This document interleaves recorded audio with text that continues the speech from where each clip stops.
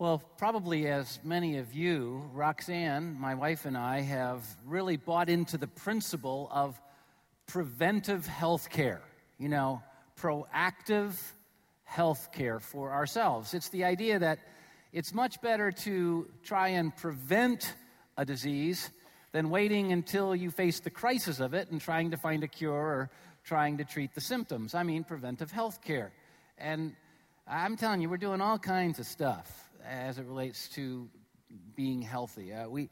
We've started to eat extremely untasty foods. We have really changed our nutritional intake, and we're now spending like 2/3 of our salary on mineral supplements. Are you doing that? It's like, oh my gosh, 7,122 pills a day. It's just crazy trying to stay healthy. And we've added to that exercise, right? We're having to do all this different stuff to keep these aging bodies in shape. And I just have to be honest with you. It's not the easiest way to live.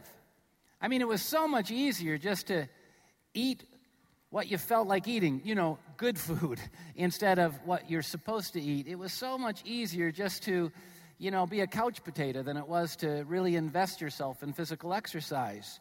But though easier to live that way, not necessarily better, right? But to do preventative health care, to proactively take care of yourself, it requires time. We found that the faster you can make the food, the less healthy it is, right? Which is why we all love fast food restaurants. In order to do preventative health care, it takes sacrifice, it takes discipline and work, it takes knowledge, and it takes choice. You have to choose to invest in this. You have to choose to eat right, to exercise. It requires faith, doesn't it? Because there's no way you're going to discipline yourself and sacrifice and work so hard to invest against your health unless you think in the long term it's actually going to have some benefit. You've got to believe that today's investment could pan out in good things tomorrow. And yet at the same time, we have to be realists, don't we? It's no guarantee.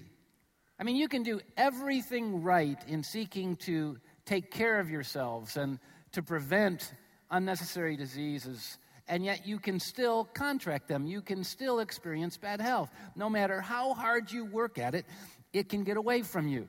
However, the probability is, if we do the work and sacrifice the time and discipline ourselves to be healthier, the probability is that we're going to advance the quality of our lives. I mean, we will have a better quality of physical life, and the probability is that we might even end up increasing the length of our lives. It's why we make the sacrifice. Well, some of you are here saying, well, I thought we were going to talk about family. Nah, forget it. That's hopeless. We're going to just talk about health right now. The truth is, preventive health care is a great metaphor for parenting and how we should do parenting, because good parenting is all about being proactive to help your kids make wiser choices and wiser investments in their future. It's all about trying to prevent them from going on the wrong path and doing the wrong thing. Preventive parenting is about seeking to prevent the problems and the crises in their lives before they occur. And let's be honest, there's a lot to prevent in our kids' lives these days. Though there are good paths for them to travel through life on, every single moment of every single day, there are side paths and rabbit trails that can lead to really, really bad consequences in their life. And parenting is all about trying to prevent that before it happens. Not waiting for the crisis and trying to deal with the problem, but actually preventing it. Because once kids get off the rails, once kids get off the right pathway, it is more difficult to get them back on again. Failure's not final. There's always hope, but it's easier if they never go there. But preventing parenting isn't easy. I mean, it takes an unbelievable investment of time if we're going to truly try and help our kids make positive decisions. It takes discipline and work and sacrifice. It requires vast amounts of knowledge, and we have to make choices every day, generally, to not pursue what we would rather be pursuing in order to help them become whom we would rather them become. It takes faith that all of the work and all of the sacrifice and all of the investment might, in the long run, pay off. It's not easier, but it's better in the long term. But once again, just like with our health, there is no guarantee, right? You can make all the right investments in the life of your kids, and because of this dastardly thing called free choice, they can do all the wrong things. And so making all of these investments, though positive, might not end up well, but the probability is that ultimately, if we make these investments, it's more likely that we will be raising healthier and happier children, which leads me to this week's truth in our series, Instafam. God teaches preventive parenting, flat and simple. God teaches us if we're going to be the right kind of parents, then we have to be proactive. We have to practice preventive parenting, because preventive parenting is the way to raise healthy children. Let me just read a couple of passages from the book of Proverbs. Proverbs chapter 1, verses 8 through 10. Listen, my son, to your father's instruction, and do not forsake your mother's teaching. Now here we have parents practicing preventive, proactive parenting. I mean, they're teaching, they're instructing, they're guiding, they're laying down values and principles. And he's saying, listen to what your parents invested in you, because what they invest in you will become a garland to grace your head, a chain to adorn your neck. And then he gets right at it. He says, my son, if sinners, if those who are making the wrong choices, those who are going in the wrong direction, come and entice you to join them, do not give in to them. Preventive parenting is about laying down guidelines and values that will help ultimately our kids know when they're being sold a bill of goods that's going to end up being destructive. Will know when it's a wrong path or a right path. Look at Proverbs chapter 6, verses 20 through 23. My son, keep your father's commands and do not forsake your mother's teaching. Once again, they've been proactive in their investment in their kids. So bind them upon your heart forever. Fasten them around your neck. And this is what will happen. When you walk, what your parents invested in you will guide you. When you sleep, they'll watch over you. When you awake, they'll speak to you. For these commands, the commands that parents practicing proactive parenting give us, these commands are a lamp. Their teaching is a light. And the corrections that they've given us through discipline become the way to life. I mean, God teaches us preventive parenting as the best way to raise healthy and happy children. In my opinion, we couldn't be discussing a more important issue, because in my opinion, parenting is the single most important occupation in the world. Now, I know that our culture doesn't emphasize raising kids as the greatest occupation in the world. That doesn't come with enough glitz and glamour and doesn't make us the most prosperous and the most powerful. But the truth is, it's the greatest occupation. If God gives us, and he doesn't to everyone, but if God gives us the privilege of having children, whether biologically or through adoption, both great privileges, we should take that privilege and do everything in our power to raise them in a way that helps them find and discover the pathways to health and fulfillment and happiness. We should commit to practicing what God teaches us, preventive parenting. Now, even if we do it perfectly, which none of us will, it isn't a guarantee that our kids will choose right. But it does guarantee one thing. It guarantees that we're giving them the opportunity to have a choice. The choice for doing what's right because now they know it. And yes, the choice for doing what's wrong because it's always present. You see, without parents giving wise instruction and laying down proactively wise teaching about how to live positive lives in this negative world, our kids don't have any choice whatsoever, because the whole influence of this world, the current of this culture, is in the wrong direction. And it's only if we lay down wise counsel do they have then a choice that can lead them in a different direction. You see, they are never given wisdom and instruction that will be a garland to their head or a chain to adorn their necks unless parents are willing to proactively invest themselves into their future. Preventive parenting gives kids a chance to grow up healthy, a chance to make positive choices. So this is what we need to do. What does God say are the principles to practice positive preventive parenting. Well, the first principle I find in the Bible is that if we're going to proactively invest in our kids in a way that gives them a shot at a happy and healthy life, we must be consistently learning and growing as a parent. It's a lot easier not to be a parent. It's a lot easier not to be a good, proactive, positive parent because you don't have to know anything. You know, just have kids, keep popping them out, and just let them do whatever they want. And there you have our world in a picture. Talk about an Instagram, right? Be consistently learning and growing. It's more difficult. It takes time. It's a sacrifice. It's hard work. It takes faith. But if we're going to do it, we need to keep learning and growing as a parent. Look at Proverbs chapter 1, verse 5. Let the wise, he's saying you're already wise, but let the wise not settle for the wisdom they have. Let them continue to listen and continue to add to their learning, to their wisdom. And let the discerning, those who already have discernment, don't stop there. Don't be satisfied, but continue to get more guidance. Develop even greater discernment. We must consistently keep learning. We must consistently keep growing if we're going to parent properly. And yet I'm telling you, as I look around the landscape of families, most parents never even started learning and growing, let alone continue learning and growing. I mean, they enjoy doing what results in a baby, but they have no idea what to do with the baby. I'm being very serious. Most people spend a ton more time understanding and learning how to do their vocation than they ever invest against how to raise a child. Most people, and this is fact but sad, most people spend more time analyzing, understanding, researching, and practicing their favorite hobby and recreation than they do understanding and planning and working to become the best of parents. And yet, parenting is the single most important occupation in the world. I would say being a good parent is more important than keeping your club on the right plane in golf. I would say that being a good parent is better than making your brackets right during March Madness. I'd say it's even more important, and God forgive me for saying it, than Detroit Tiger baseball. It's more important. And yet we know more about all these other things than we do about parenting. No wonder it's not going so well. And think about it. The reason we should keep learning and growing, the reason we should keep investing and understanding this is because parenting is a complex responsibility.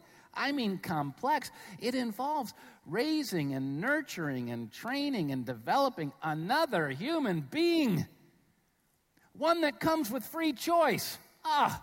Wouldn't it be great if God gave me free choice, but none of you free choice? Man, that'd be great. But we all have it, and it makes us these complex beings, unpredictable. You can't figure out what the other one's going to do. It's going to be so different, and often it's in opposite form. And we're supposed to raise one of these little kids? Seriously? It's a complex responsibility. And add to that some things. Add to the fact that nurturing a human being with free choice is tough enough, but add to that they are uniquely different than we are. I mean, very different than we are. And even if you're raising your own biological children, which have your genetic code, trust me on this, they're nothing like you. Oh, they might have your nose, they might have your eyes, they might have your skin hue, but they're not you, baby. And if you try and raise them like you're going to mess them up, and they're going to really mess you up because they're different than you. And they're living in a culture and in a generation and in a time that is very different than the one you were raised in. And very often we just go, well, I saw how my parents did it, and so I'm going to do it like that. Good luck. You were raised in the 1600s, right? It's not going to work now. It's like we have to literally learn their culture, learn their generation, understand their language, understand that they're being raised in a very different time than us, and the practices that worked for us or didn't won't work for them. It's a complex deal, and it goes beyond that because their culture is always changing. Wouldn't it be great if their culture stayed the same the entire time they were growing up, because once you learn the culture, you had it down, but it's not. It's changing rapidly all the time. And wouldn't it be great when they finally chose out some relationships and you could figure out who their friends were and what they were doing and what kind of family backgrounds they came from? It stayed that way, but every single day, friendships and exposures are changing. Their experiences are changing. And so it just gets more and more complex, because one day it's one thing, the next day it's the next. And not only are their experiences changing, but they're changing. They go from season to season, from infant to adult. And in every season, they're different. Look, I thought I hated changing diapers until my kids turned 15. I loved diapers all of a sudden. I'm serious. I mean, the junk in their diapers was a lot better than the junk in their lives when they were teenagers. It was crazy, and I had to figure it out, and Roxanne had to figure it out. In each season, everything changed. And then add to that, if you have more than one child, they are all totally unique from one another. We found what worked perfectly for one kid drove the other ones nuts and away from us. And so we had to keep trying to figure out new forms of parenting for different kids in each season of their life. What worked yesterday doesn't work today. What worked for one didn't work for another. And we spend more time on our hobbies and our jobs than we do on learning parenting. This is nuts. Here's the point. If we're going to successfully parent in light of all the complexities, we need to keep learning and growing. You just have to keep learning and growing. Here's the good news. There are all kinds of resources available. I mean, books and magazines and videos. Now, be careful. There are some that are absolutely stupid. But there are many that are good. And we should invest ourselves in those. And we should find a community where we can be supported in the process of parenting. And that's what Northridge Church is trying to be. Many churches are trying to be that. But Northridge is trying to come alongside your life and support you as you parent, as you seek to influence your kids.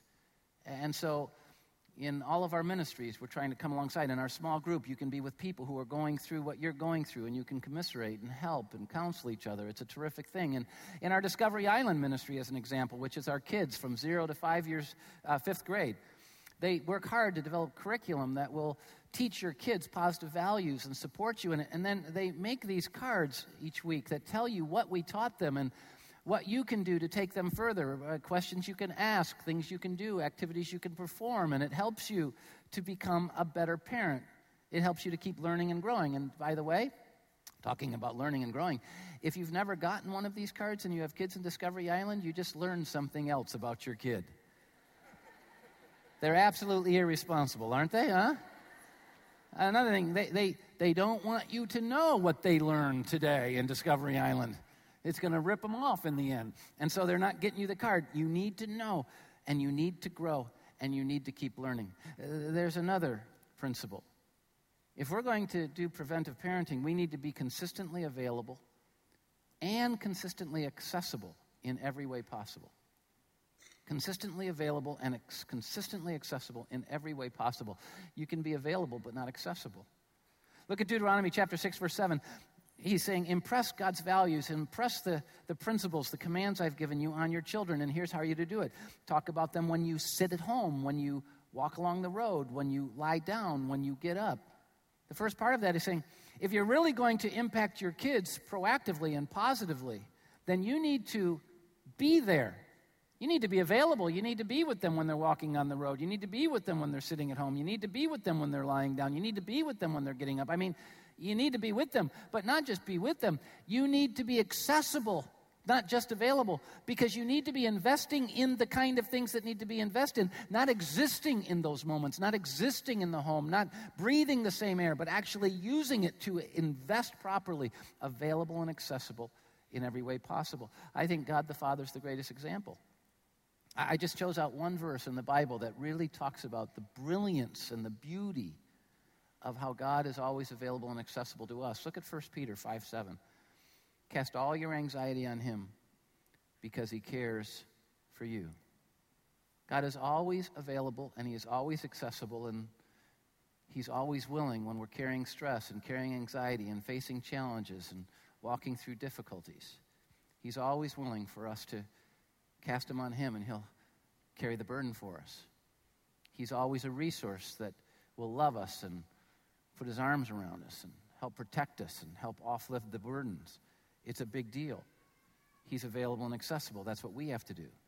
And if we're going to be available and accessible, we have to be available and accessible in every way.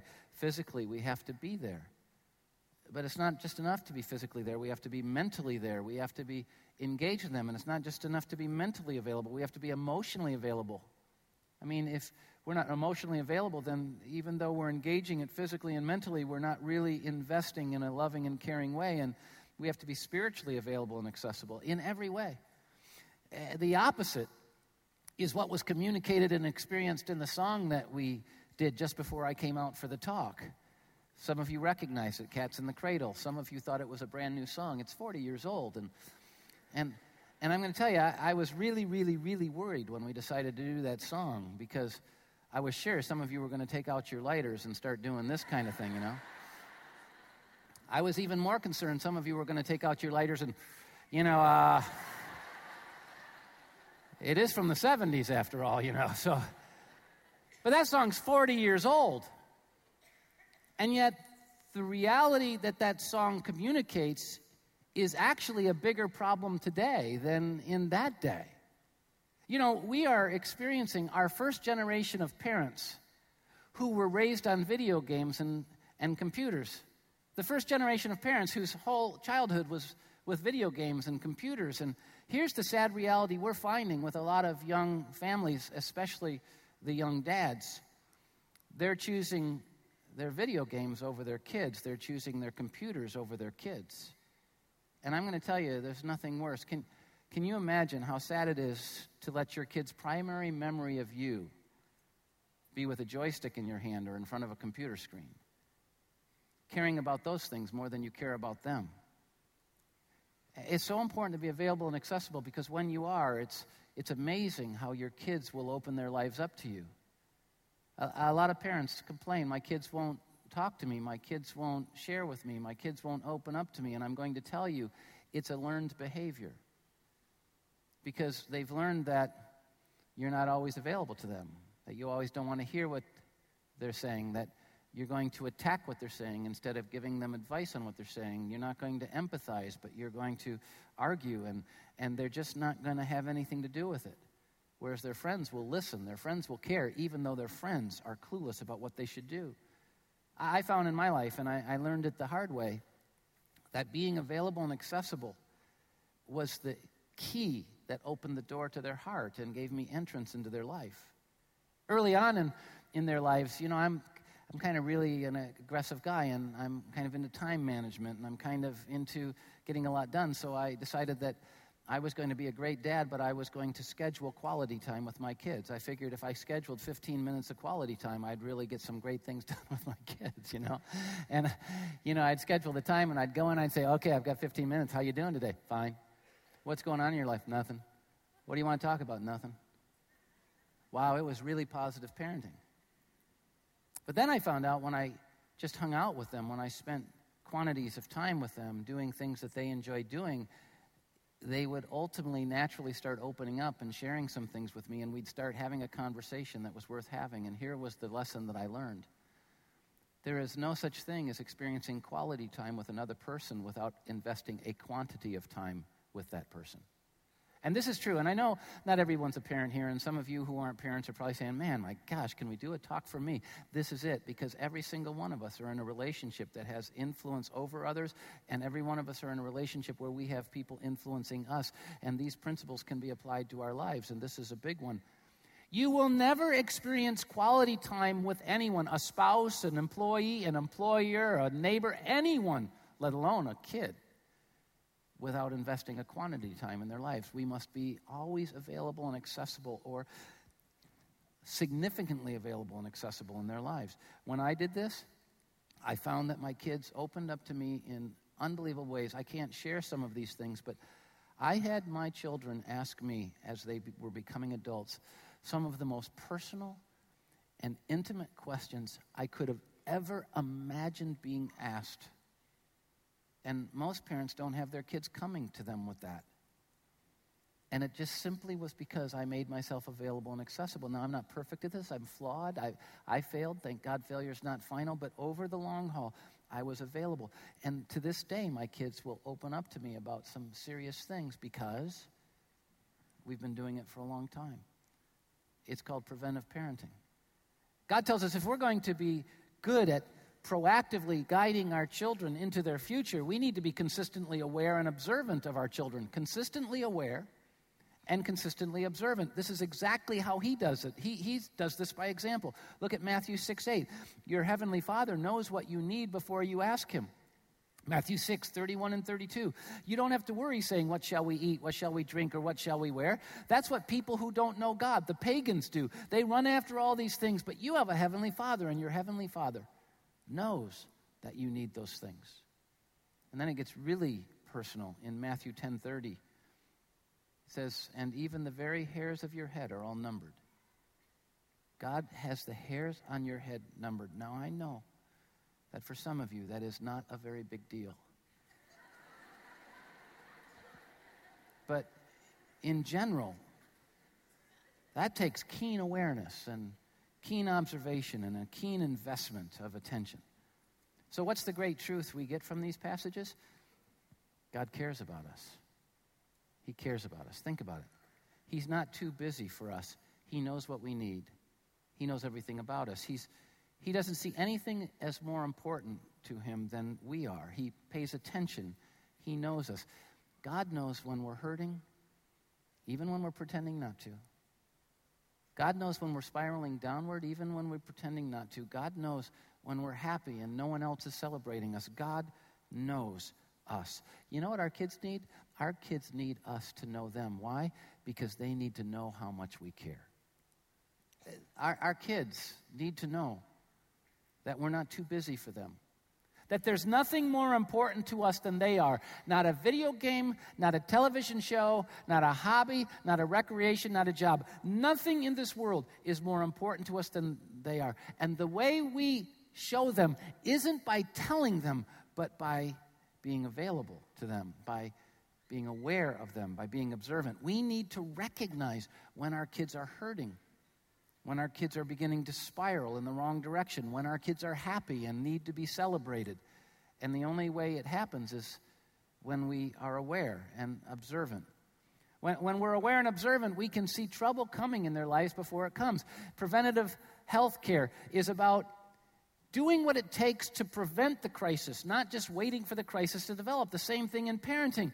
And if you're really keenly aware and observant of your kids, you'll know when they're starting to detour towards crisis.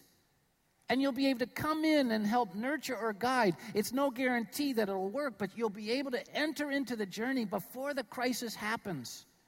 When we're aware and observant, we can discern opportunities for speaking into their lives. In our own lives, and I've watched other parents, it's like we speak into their life when they're not ready to be spoken into. We're not observant of the fact that it's not going to work right now. It's going to push them further and further away. The more we observe, the more we'll understand when they're open, when it's a good time, when it's not. Many times our kids are left to celebrate with their friends because we don't notice the things that are happening that are important in their lives. But when we're aware, we can celebrate with them. And it creates a treasure of a relationship. This is an important part of parenting.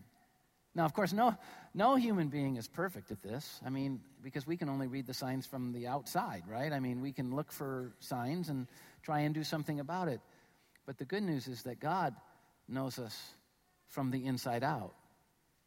And we need this in two ways. We need this personally. All of us need God as our Father because all of us need someone who really understands who we are on the inside, can impact us from the inside out, not just from the outside, walking with us and loving us and knowing us and caring about us, embracing us, providing for us. We all need him as Father, and without him, we never really experience life as it's supposed to be. It's bad not having the kind of human parents we need. It is absolutely impossible to live without the Heavenly Father, ultimately. We need him, but it goes beyond that. We need the Heavenly Father because if we're going to be raising children, we need someone who knows them from the inside out. We need him to help guide us and give us wisdom and work with us from the inside out. You want to be a good parent, then you have to know the Heavenly Father, the greatest of parents. You need his help for you, for them. And the good news is you can have him. God has reached down, and I don't know why he's done this. It's hard for me to figure out. I know me. I know you. But God has decided that he wants us in his family.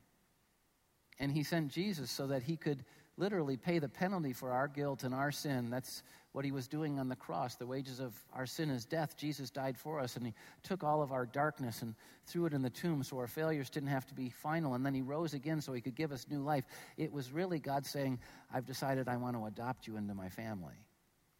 But the truth is, though he signed the adoption papers and made it all possible, we have to sign the adoption papers and say yes.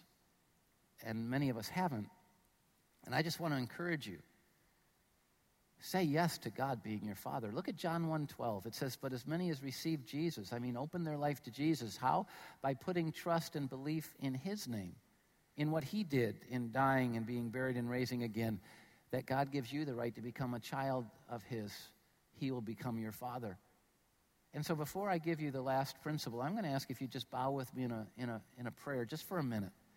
And as we bow in prayer, if you're already a believer, you need to be talking to him about how you're walking with him as your Father. But if you don't know him as Father, I'm going to invite you to pray with me. Take my words in this prayer and make them yours.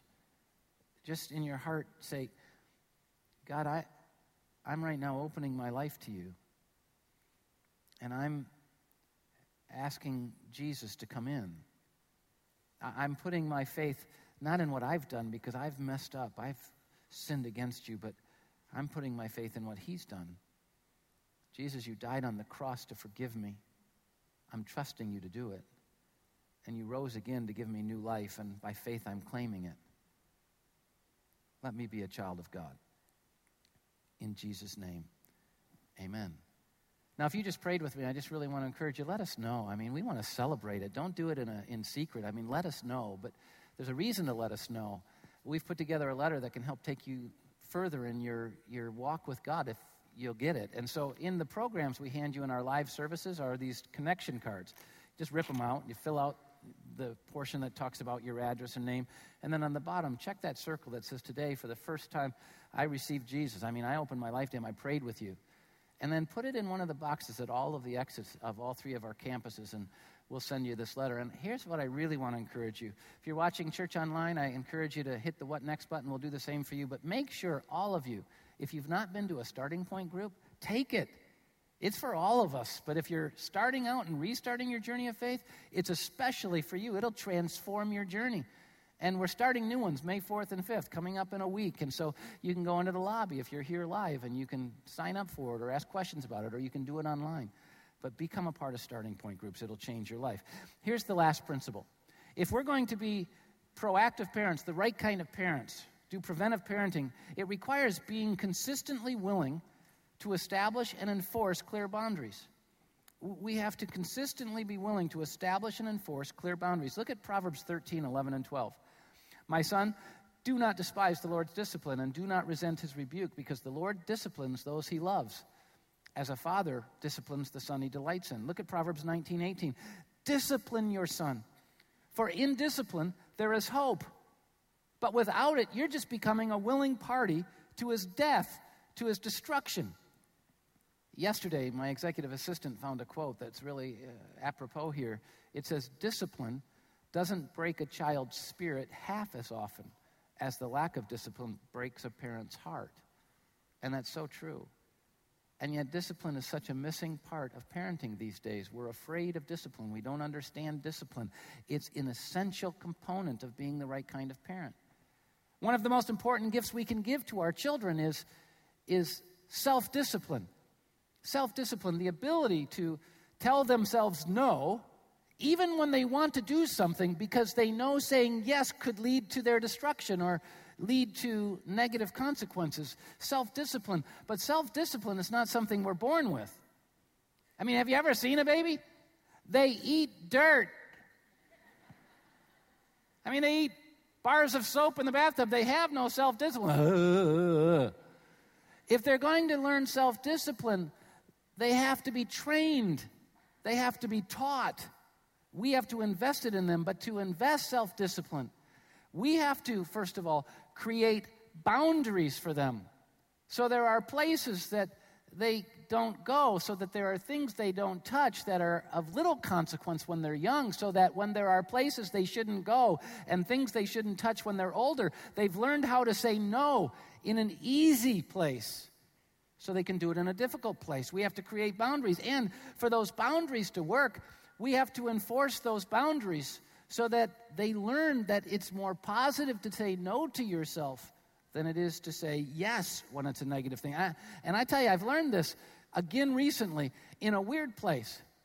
A lot of you don't know this, but I have recently, and I know I'm not a young guy anymore, but I've recently become a daddy again. It's bizarre, I know. But it's not a daddy of a person, it's a daddy of a dog.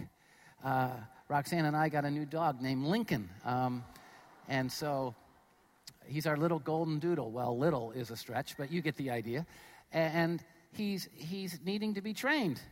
For him to experience a healthy and happy life, he has to be trained. I mean, we don't want him running in the street and getting run over. We don't want him running into our neighbor's house and getting shot. You know, those kind of things. And so he's got to be trained. And so that's what we're doing. We're training him now. And one of the tools we're using is we're using discipline. We're setting the boundaries, and then we're enforcing it. And we've chosen for our yard an invisible fence. And so we've literally created the boundaries. Here's our yard. Here's where you can go. This is a safe place. You can play here and be healthy and happy all you want. Out there is bad. And it's a training process. And so you flag out the boundaries, and, you know, they have a little collar that beeps when it gets close to the wire. And so you teach them that the beep means you're going into bad territory. Don't do it. You know, come on back. No.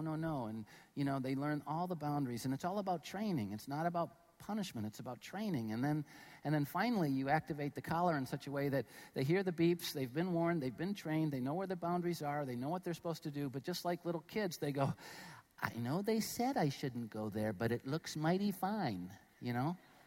And so the enforcement is this little zap. And it doesn't hurt the dog. There's no health hazards to it, but it scares them. And it's this little zap that when they finally go, it goes beep, beep, beep, and they decide to keep going like kids will often do, then they get zapped, and they go, ah, you know, back. And they go, wow, it is better in here than out there. And they learn self-discipline. I don't want to go there. That's bad. I know my boundaries, and they've been enforced, and it leads to a happy life. It's a beautiful thing. Now, some owners are sadistic and should never be allowed to have a dog because for them it's all about watching the dog get shot. And they like that. They try and force the dog. It's not. It's about training. It's not about punishment. It's about reward, actually. Well, sometimes training in our children's lives takes tough enforcement. In fact, it's the enforcement that makes obeying our boundaries a better choice than disobeying them. Look at how God says it in Proverbs 29, verses 15 and 17. The rod of correction imparts wisdom, but a child left to himself with no enforcement disgraces his mother. Discipline your son, and he will give you peace. He will bring delight to your soul. Now, here's where it gets interesting, just before I bring the talk in for a close. There's a lot of controversy over discipline. There's a lot of controversy over the rod of correction, over spanking. And I need to say it right up front. And often the controversy is for good reason. Many people have misused the whole idea of spanking. They have used paddles and belts to spank their kids in anger. They've used spanking as a way to punish their kids and bring pain into their kids' lives as if that's going to help them. It's not. That's called abuse. That's not called training. You see, spanking was never about retribution. Spanking was about doing what the electric fence does, the invisible fence does for a dog, reinforcing that this is not a good place to go, that there are consequences. It's better to make wise choices and use self-discipline. So I believe that appropriately and carefully applied, the concept of spanking can be a valuable tool for reinforcing our training when done right, because it can help them feel that there's a consequence that is not one they want. They'd rather obey. Here's how we did it with our kids. We created the boundaries for our kids. And unlike many people, we didn't remove all of our valuables. Well, we didn't really have any. And so we didn't remove all the shiny objects and all that stuff. We taught them not to do it. And it was a training process, just like we've done with Lincoln. It's like they start crawling to all the shiny objects. And we'd go, no, no. And we'd turn them around. And no, no. And they'd learn that that wasn't something to do. And then we'd know when they knew it was wrong, because they'd crawl up to that thing and they'd just stay there for a while. And they'd kind of like, even as babies, like this, and then they'd start going like this. And so we knew they knew it was wrong. They needed now enforcement. So we'd take their little hand and we'd go like that, not to hurt them, not for retribution, but so they go there. And I'm telling you, with no pain at all, when you do that, you're saying no, they go, wah! You'd think, you'd throw them in a fire pit or something. It was like crazy, right? Just this little zap. And then, and then they'd start going, oh, yeah, like this. And then you'd do a little tap. And sometimes we use their little bottoms for the same thing. And, of course, we didn't do it to create pain. We did it so that they would know, oh, I don't want to do that. I'm disappointing my parents. And ultimately what happened was they learned self-discipline. And here's the thing. The principle here is not that spanking is the best or only form of enforcement. The principle here isn't even that you have to spank to be a good parent. That's not the point. The principle here is that we must create consequences for disobedience that create a greater desire to say no to themselves than to say yes to themselves in that regard. I believe that the discipline should create the pain of loss, not pain, but the pain of loss that is bigger than the joy of gain they think they're going to get through disobedience. And then you create a safe zone for them. They learn self-discipline. They know how to say no to themselves so that they don't experience the enforcement. And it's a big deal. And so some of you use forms of discipline that are really reward instead of discipline. And this isn't true for everybody, and it works different ways for different people. But for me, you put me in a timeout chair, I'm saying thank you for the vacation. I did everything I could to get in the timeout chair, because then I didn't have to work, I didn't have to do chores, I didn't have to listen to anybody. I was in a timeout chair. Woohoo! It was great. And some of you are doing that. You're like, go to your room. That's where they want to be. Maybe it should be, come out and spend time with Dad and I. No! But create a consequence that's undesirable so that they learn to say no to themselves. And know this, what works for one kid won't work for another. For our first child, a little smack on the hand, a little tap on the bottom. She didn't want any part of that. We were disappointed. For Blake, we would have had to take out a 4x4 across his head for that to work. And that's wrong. You can't do that. So we had to come up with other ideas. But just create boundaries and enforce them. Here's how we end it. Like preventive healthcare, preventive parenting requires time and discipline and work and sacrifice and knowledge and choice and faith. It's not the easiest way to parent, but it is the best parent. And here's the conclusion. Preventive parenting can't guarantee that our children will make all the right choices. In fact, I promise you this, there's no such thing as a child who's made all the right choices. Preventive parenting can't guarantee that our children make all the right choices in life, but it can guarantee that we've done everything we can with the influence we have, and now we can look back with no regrets. And this is a big deal. God, you gave me the privilege of helping to shape these young lives.